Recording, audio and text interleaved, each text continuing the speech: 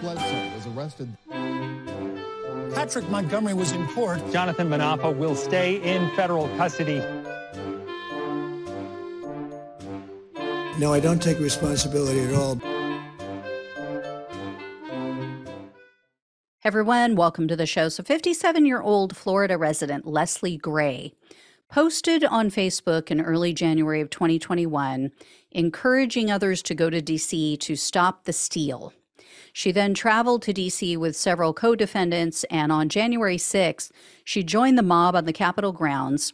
After about 1 hour of chanting and yelling at officers, Gray surged forward with the others, and she pushed past the barricades and the police. She live streamed all of their crimes to Facebook, and she could be heard yelling, quote, "This is our house, motherfuckers. This is the people's house." And she repeatedly yelled variations of, "We're taking it back," "We're taking it back," "This taking back the Capitol." She was also heard calling the police communists and traitors and sellouts. And Gray encouraged others to push and go, like all peaceful tourists do. So Gray narrated their crimes as she's filming, and she said, quote, "I was right there, people. We pushed the gates. We got pushed back. This is the people's house. It's getting taken back today." I don't know who stole it from them, but okay.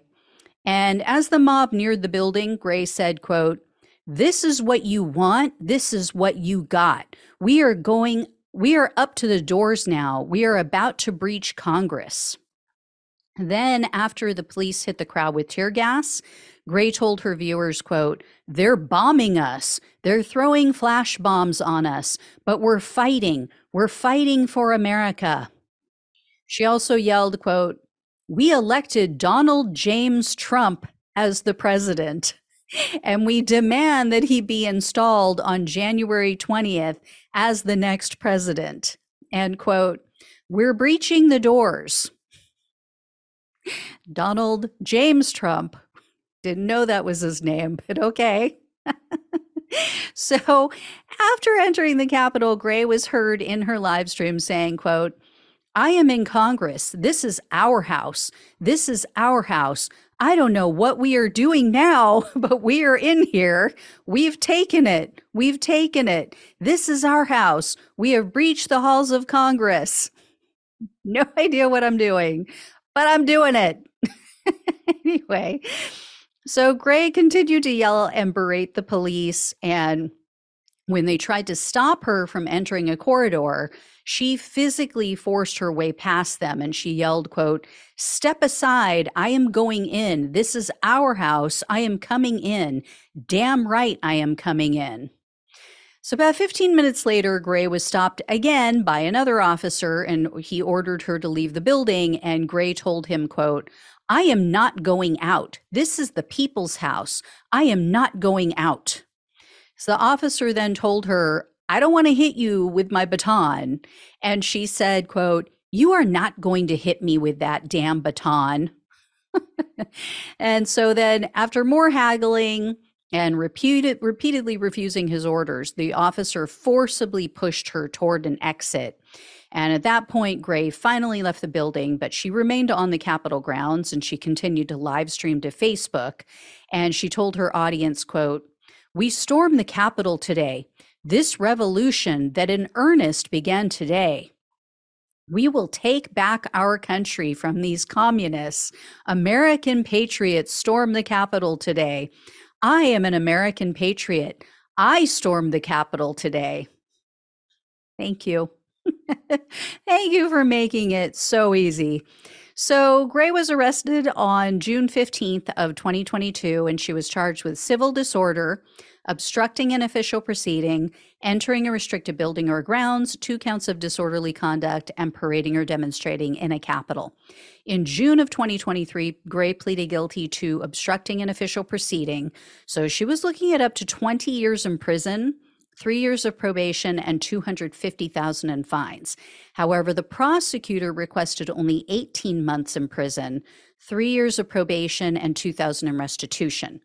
The minimal sentence request was due to the fact that Gray has no criminal history and because she took a plea deal.